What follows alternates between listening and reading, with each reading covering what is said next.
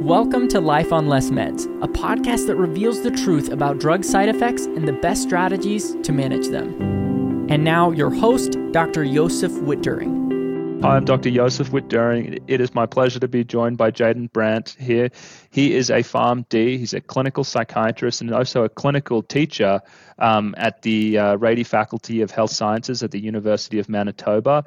He's also on the scientific advisory board for the Alliance for Benzodiazepine Best Practices, providing scientific oversight there for what the advocacy work they're doing towards informed consent for benzodiazepine use and deprescribing. And it's just a delight to have him here. I'm going to be talking to him about standard of care in benzodiazepine deprescribing because he's actively doing research in that area. And so I hope you enjoy the conversation.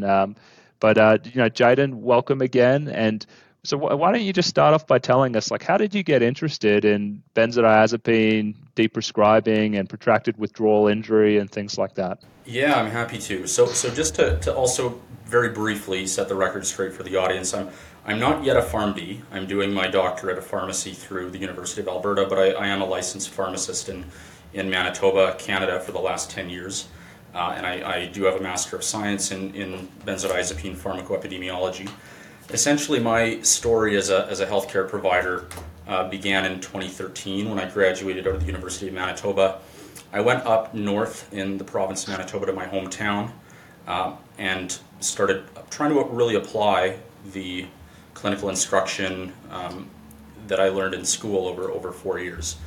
And I became quite discouraged noticing a lot of that the trends, particularly in psychotropic medication use, was very much in deviating from best practices of what we learned about in school, and particularly with benzodiazepines in the patient population that I was seeing. This was a patient population that was frequently of lower socioeconomic status, had various social issues. There were a lot of disparities in northern health region. And I saw that these people weren't necessarily getting the best quality of care, particularly when it comes to their mental health. I saw a lot of overprescribing and excessive use of benzodiazepines, dose increases that were very difficult for me as a young and initiating kind of pharmacist to justify. I worked effectively with some prescribers, not so effectively with others, and I think I had a fairly positive impact on the patient population that I served.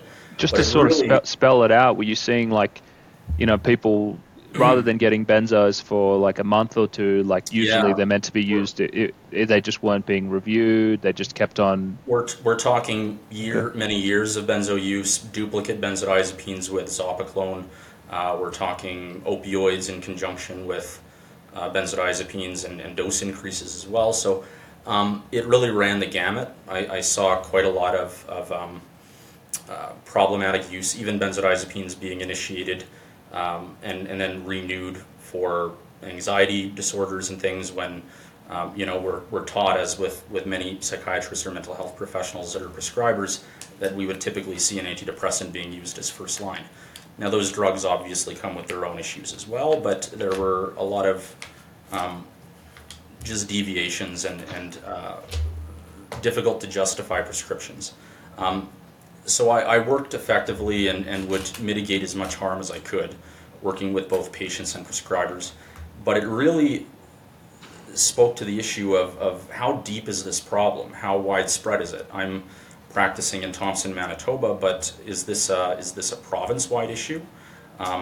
So it got me delving a little bit deeper into the literature, but it also prompted me to want to explore this from a population health science perspective. So I came back and did my master's degree between 2016 and 2019 with a diploma in population health concurrently, so that I had a little bit more of an understanding about health policy, knowledge translation, other issues surrounding health promotion, chronic disease state management. And it really, basically, my findings were not necessarily as shocking as I thought, but still a concern. There were a lot of factors that were prevalent that did show room for improvement, and we often see these in pharmacoepidemiologic studies on benzodiazepines where there is room for improvement. So One of the most interesting things that I noticed was over a 15-year period, there was a 300% increase in zopiclone or Z drug use compared to other benzodiazepines. In the early 2000s in Manitoba, we typically saw a much more diverse array of benzodiazepines being used. Alprazolam, clonazepam, diazepam, bromazepam, pretty much everything. And then over time... Let me ask you this. Sure. Do you think that was because those Z drugs, they're newer drugs and they were marketed as being safer, and so there was a transfer over onto those? I mean, how do you understand a 300% increase in those? I think that's an excellent question. So I think for one, the practice change in insomnia management, really in having newer prescribers and older prescribers adapting to this this belief that Z drugs are obviously a safer alternative to benzodiazepines. So that was part of it. I also speculate, and this is perhaps an ecological fallacy, and it would need to be studied a little bit more, but I think that just generally speaking in the Western world, with the increased use of mobile phones, technologies, electronic devices, having an impact on our sleep function. And then that may be also driving increased insomnia prescriptions overall, whether we're talking Z drugs or other agents. Now, predominantly I looked at the benzodiazepines and benzodiazepine receptor agonists, so I couldn't confirm whether we would have seen increased rates of, say, prescriptions for off-label trazodone or doxepin or mirtazapine, some of these other agents. But I think that without kind of speaking outside of my scope of expertise, I think that a lot of variations in our modern lifestyles have disrupted sleep patterns, and that could have led to some of these changes over a 15-year period. So that was one of the biggest findings, was that pretty substantial increase. The other was that benzodiazepine use beyond the Z drugs, like the classical or traditional benzodiazepines, their use over time really became consolidated into about 4 agents. We saw increases in the use of clonazepam, and then there was still considerable use of diazepam, alprazolam, and lorazepam, of course. So those were kind of the top 4. But other agents that you don't often really think of or see very much of, chlordiazepoxide, chlorazepate, or temazepam, their use did decrease. And that would make sense, especially with temazepam being more often used for sleep anyway, being replaced with zopiclone. Now, this study was on drug utilization. It didn't necessarily look at harms associated with these things, but looking at the broader literature and how well established a lot of the harms already are, when we're talking motor vehicle accidents, psychomotor impairment leading to falls or fractures, things of that nature, I think that you don't always necessarily have to follow things through to the full conclusion. And then gradually, I think science can kind of lead the way to making fairly general inferences based on what we already know from these drugs. Mm-hmm. Okay, so it sounds like you caught the bug then, and I mean, you finished that epidemiology diploma or study, and then you kept on going. Yeah. How did you end up picking up Deprescribing Guidlines? Where did you? Because this has been a massive multi-year-long project for you to look at the Deprescribing Guidelines. Tell me about how you got started on that. Sure. So in order to kind of effectively speak to that, I think I should probably talk about my history with starting with the Alliance for Benzodiazepine Best Practices, because that's essentially where this comes together.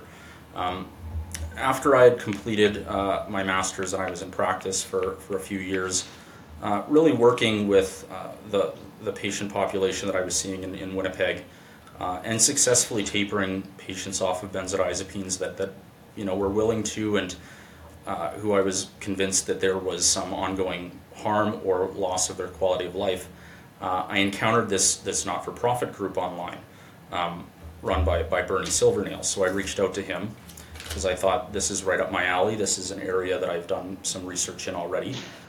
We made contact, and this was a number of years ago now, probably 3 or 4 at least. And it was the medical director at the time. It was really his baby, his idea, Dr. Stephen Wright.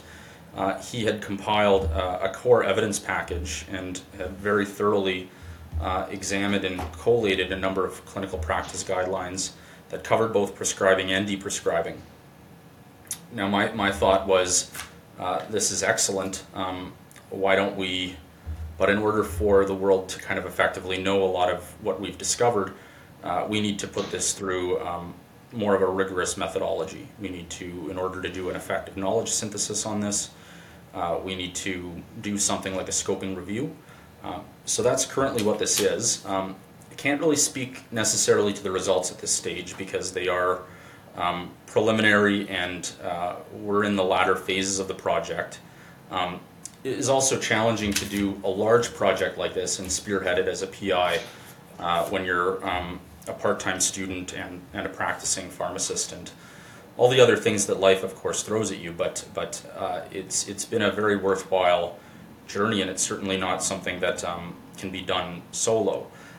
But generally speaking, in engaging with a lot of these documents and collecting them, running them through an inclusion-exclusion criteria and determining basically the international collection of guidelines for both prescribing benzodiazepines and anxiety and insomnia, and even for depression that's presenting with anxiety. And then also examining deprescribing guidelines more focused for any particular condition where long-term use is no longer indicated and we need to try to taper patients off. Let me ask you specifically about deprescribing, because as I mentioned previously, I often get called upon to do forensic work for benzodiazepine injuries, and usually it's for protracted withdrawal injury. And so what we do is, excuse me, sorry about that.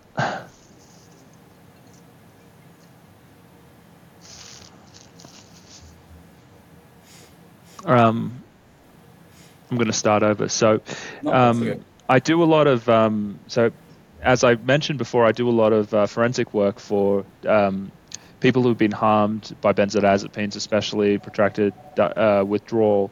And one of the, at least anecdotally, one of the most high-risk periods for developing this is during a rapid benzodiazepine detox.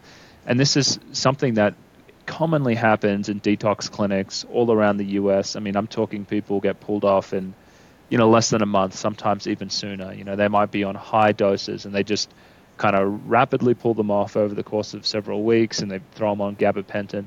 Some people come out of this with severe injury that lasts for years. And so from my perspective, I always want to know is, who said that was a reasonable thing to do? Was this the American Society for Addiction Medicine? Maybe because a lot of addiction doctors are the ones overseeing those practices. And I never really knew the answer as to why it was okay to do that to people rather than a gradual patient-led taper. So I was wondering if you could kind of speak to that and just sort of just tell us, what do you see in those guidelines out there? Who's the most authoritative group out there? And what do they say? Sure. So there are a number of guidelines that cover deprescribing. There's some from the National Institute for Healthcare Excellence, I think, out of the UK. I don't know if I got that acronym right. It has changed at some point in the past 10 years or so.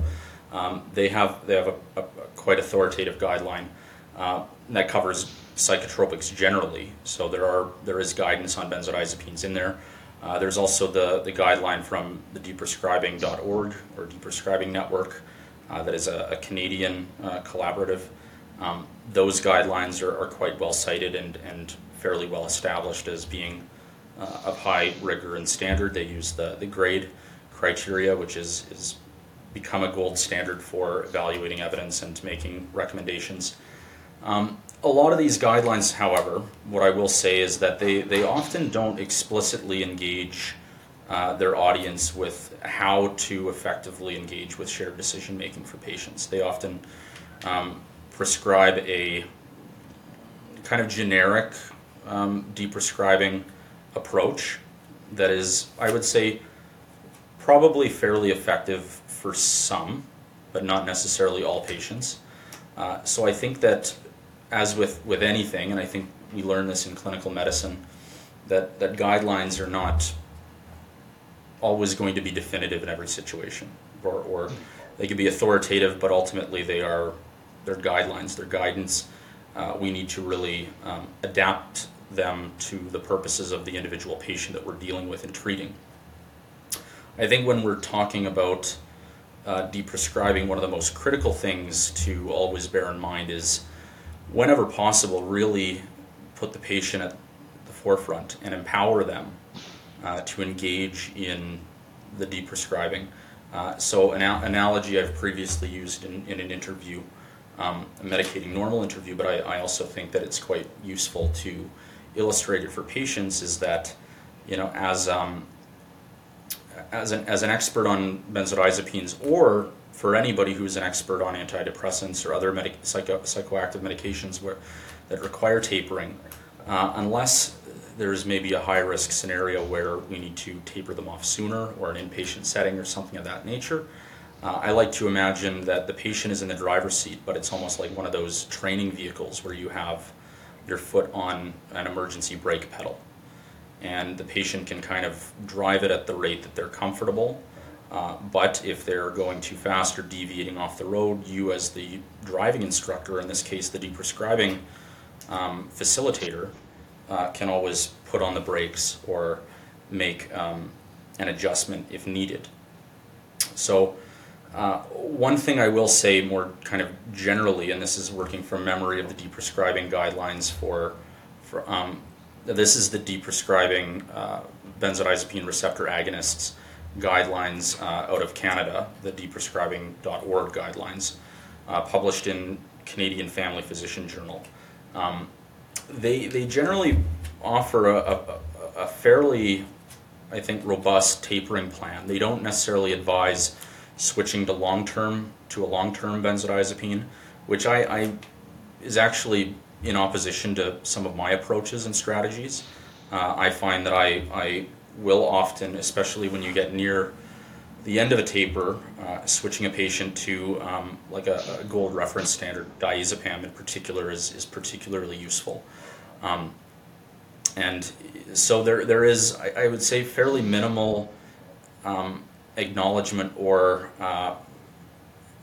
advocating of like the Ashton method, which, to some extent is evidence-based in and of itself and is highly respected. But there's many ways of tapering. So I also think that the guidelines out of Canada are a really great place to start, and I'm not just saying that because I'm Canadian.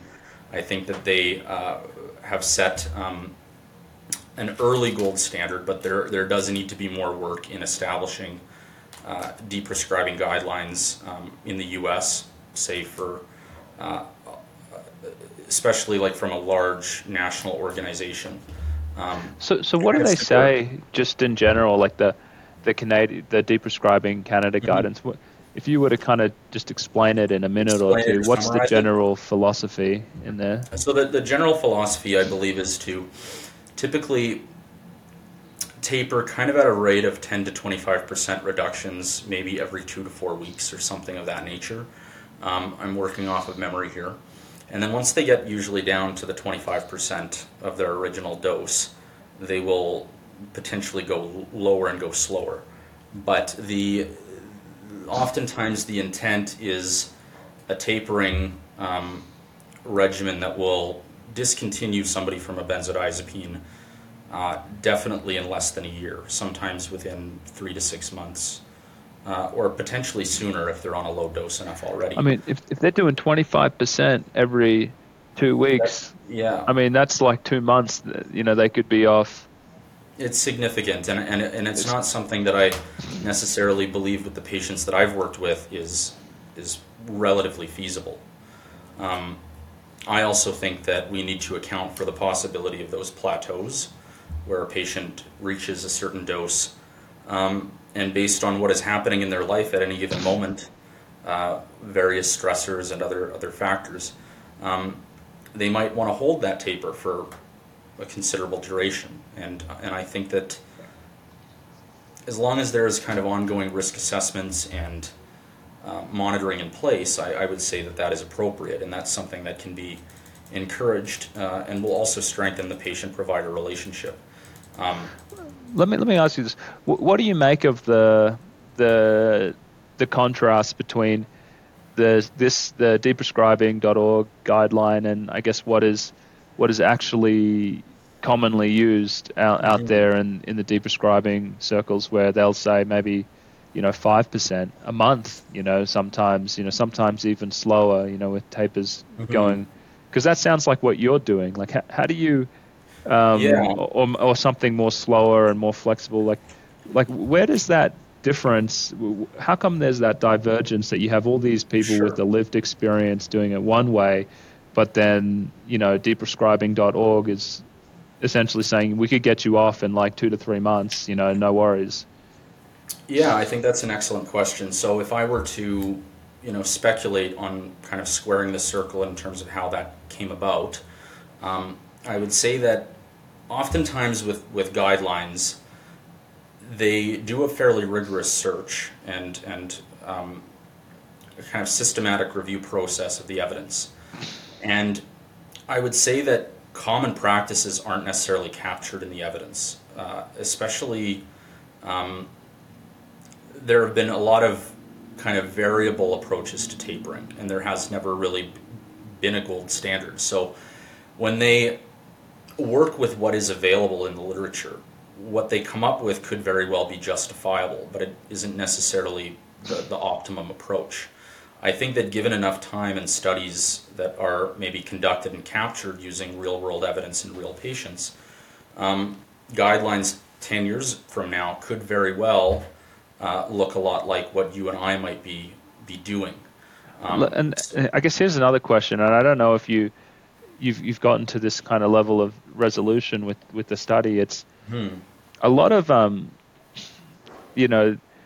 like it may, their advice to have people stop over 2 months, that might be fine if someone's been in a clinical trial, like a controlled clinical trial for 3 months or something like that. And I know, at least in the antidepressant world, that's where a lot of the discontinuation guidelines have come from. They've been add-on studies on the backside of clinical trials that have just been, short duration, in the months. And so that almost makes it look like it's a lot easier to come off the medications. But the reality is that the patients in those studies, they've only been on the drugs for like 3 months, as opposed to maybe what you and me see in the real world, where it's like, we got people who have been on them for a decade. And so, I wonder if that's a possibility as well, why the guidelines become so skewed, because they're based on an unrepresentative patient population from a short-term clinical trial rather than like real patients. I mean, is that what you're seeing when you're looking at the references of these guidelines? I would say that's a very perceptive observation to make. I would say that it's frequently like that in clinical trials for really any kind of disease state, when there's going to be inclusion-exclusion criteria, or we're looking for a positive effect, or we're trying to limit confounding factors. A lot of these multi-morbid, complex patients are going to be unfortunately excluded. But they're very much included in real life. And as you and I know, the guidelines don't necessarily are applicable or relevant in all cases to help some of these individuals. So I do think that with enough time, and especially in light of more patient engagement in research, if you look at some of the research that has come out from our colleagues in the Alliance, looking at benzodiazepine-induced neurological dysfunction and things of that nature, I think there will be a stronger case perhaps over time to really engage in a slower, more patient-oriented deprescribing approach broadly to kind of limit these benzodiazepine injuries and neurological dysfunctions.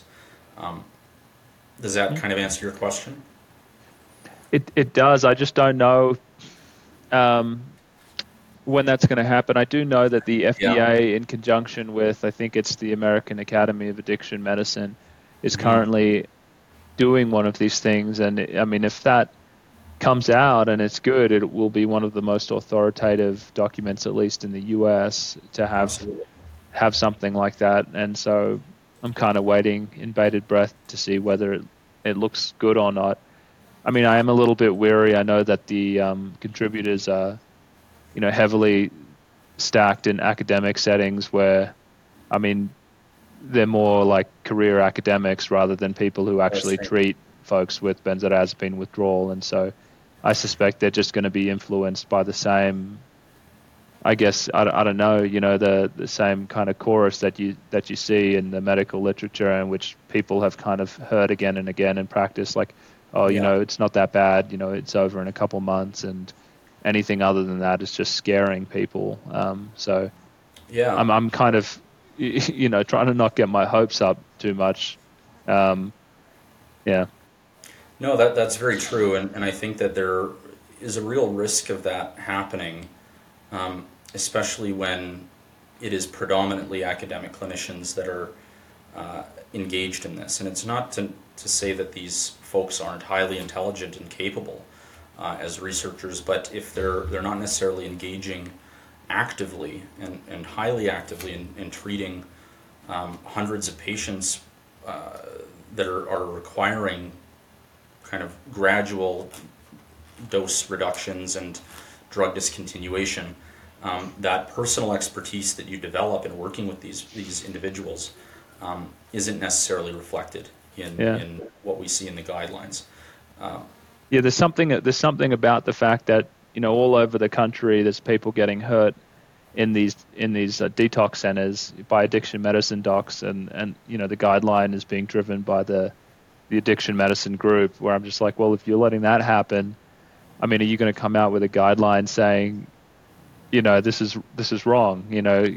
What's happening?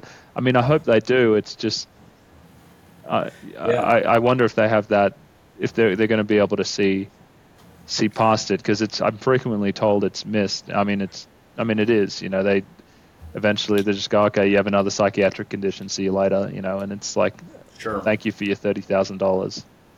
Yeah, and it's unfortunate when we talk about drug-induced harm, especially for psychotropics, where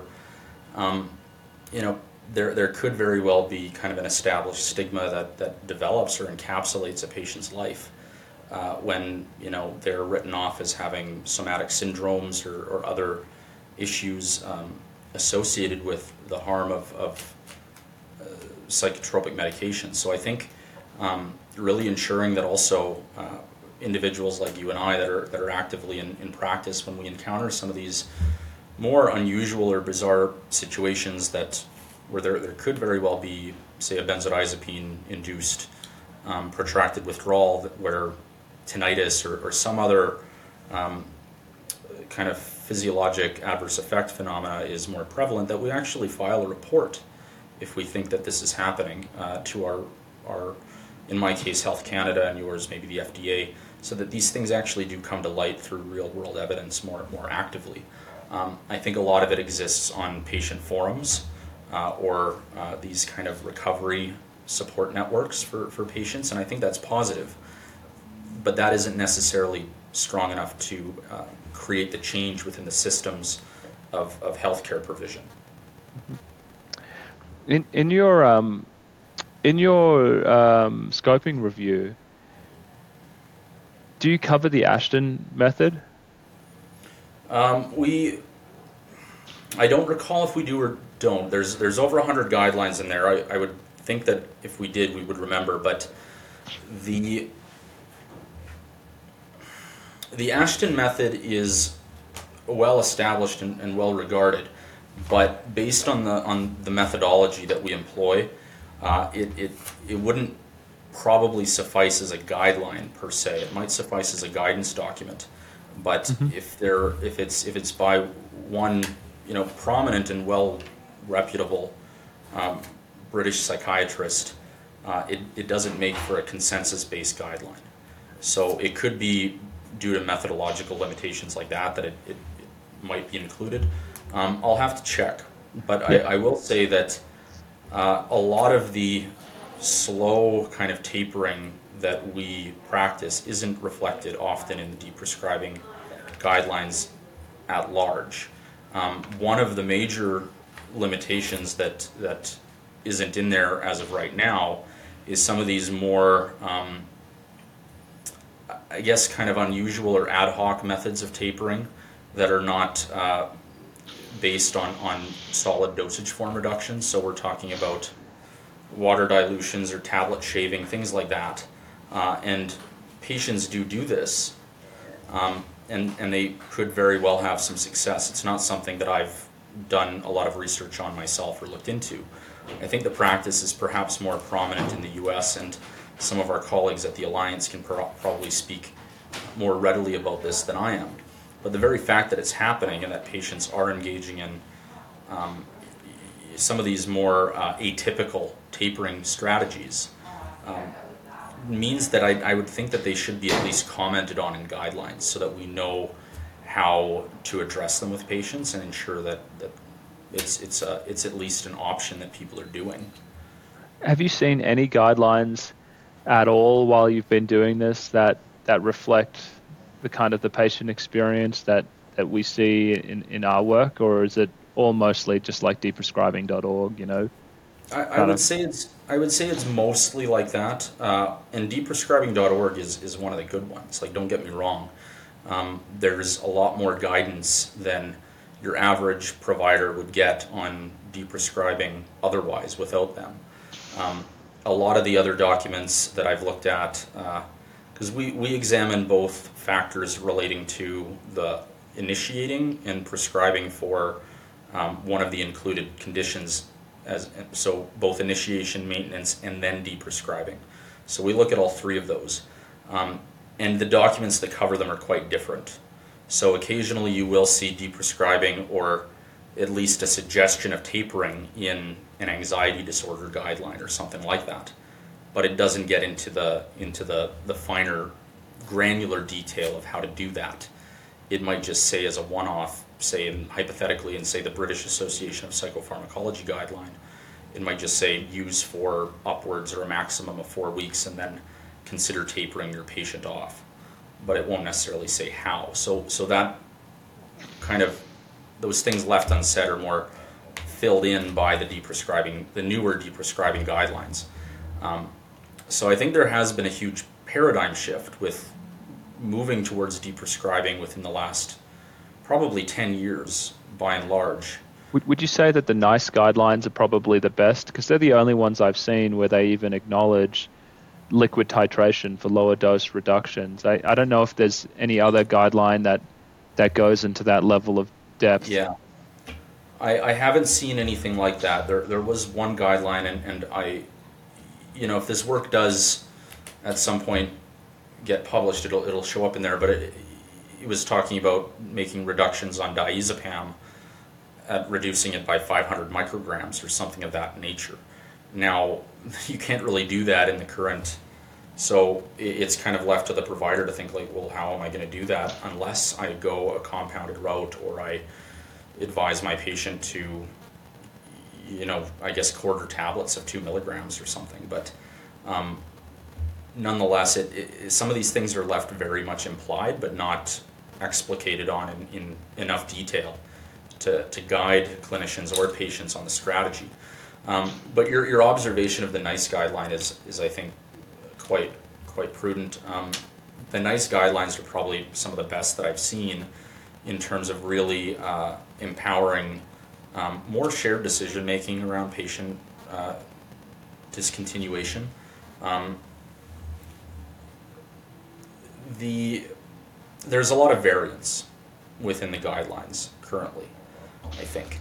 So the purpose of a review like this is to kind of lay the groundwork so that future researchers or guideline developers on deprescribing can kind of see what already exists, why there might be discrepancies between guidelines, and then really look at consolidating the evidence maybe more thoroughly or properly, and then filling in the gaps where guidelines are otherwise silent.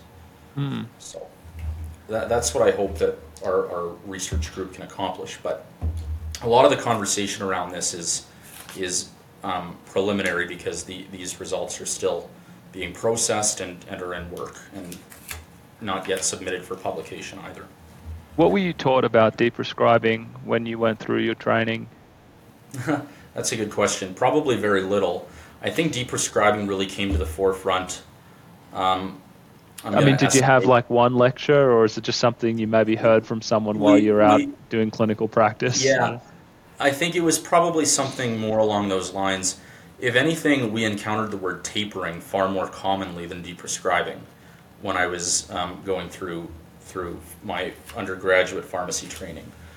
So I would say that the terminology has shifted with this paradigm shift towards really focusing on finding and striking the right balance between patients' medication regimens. And I think at this point in time, there is far more of a curricular focus on deprescribing.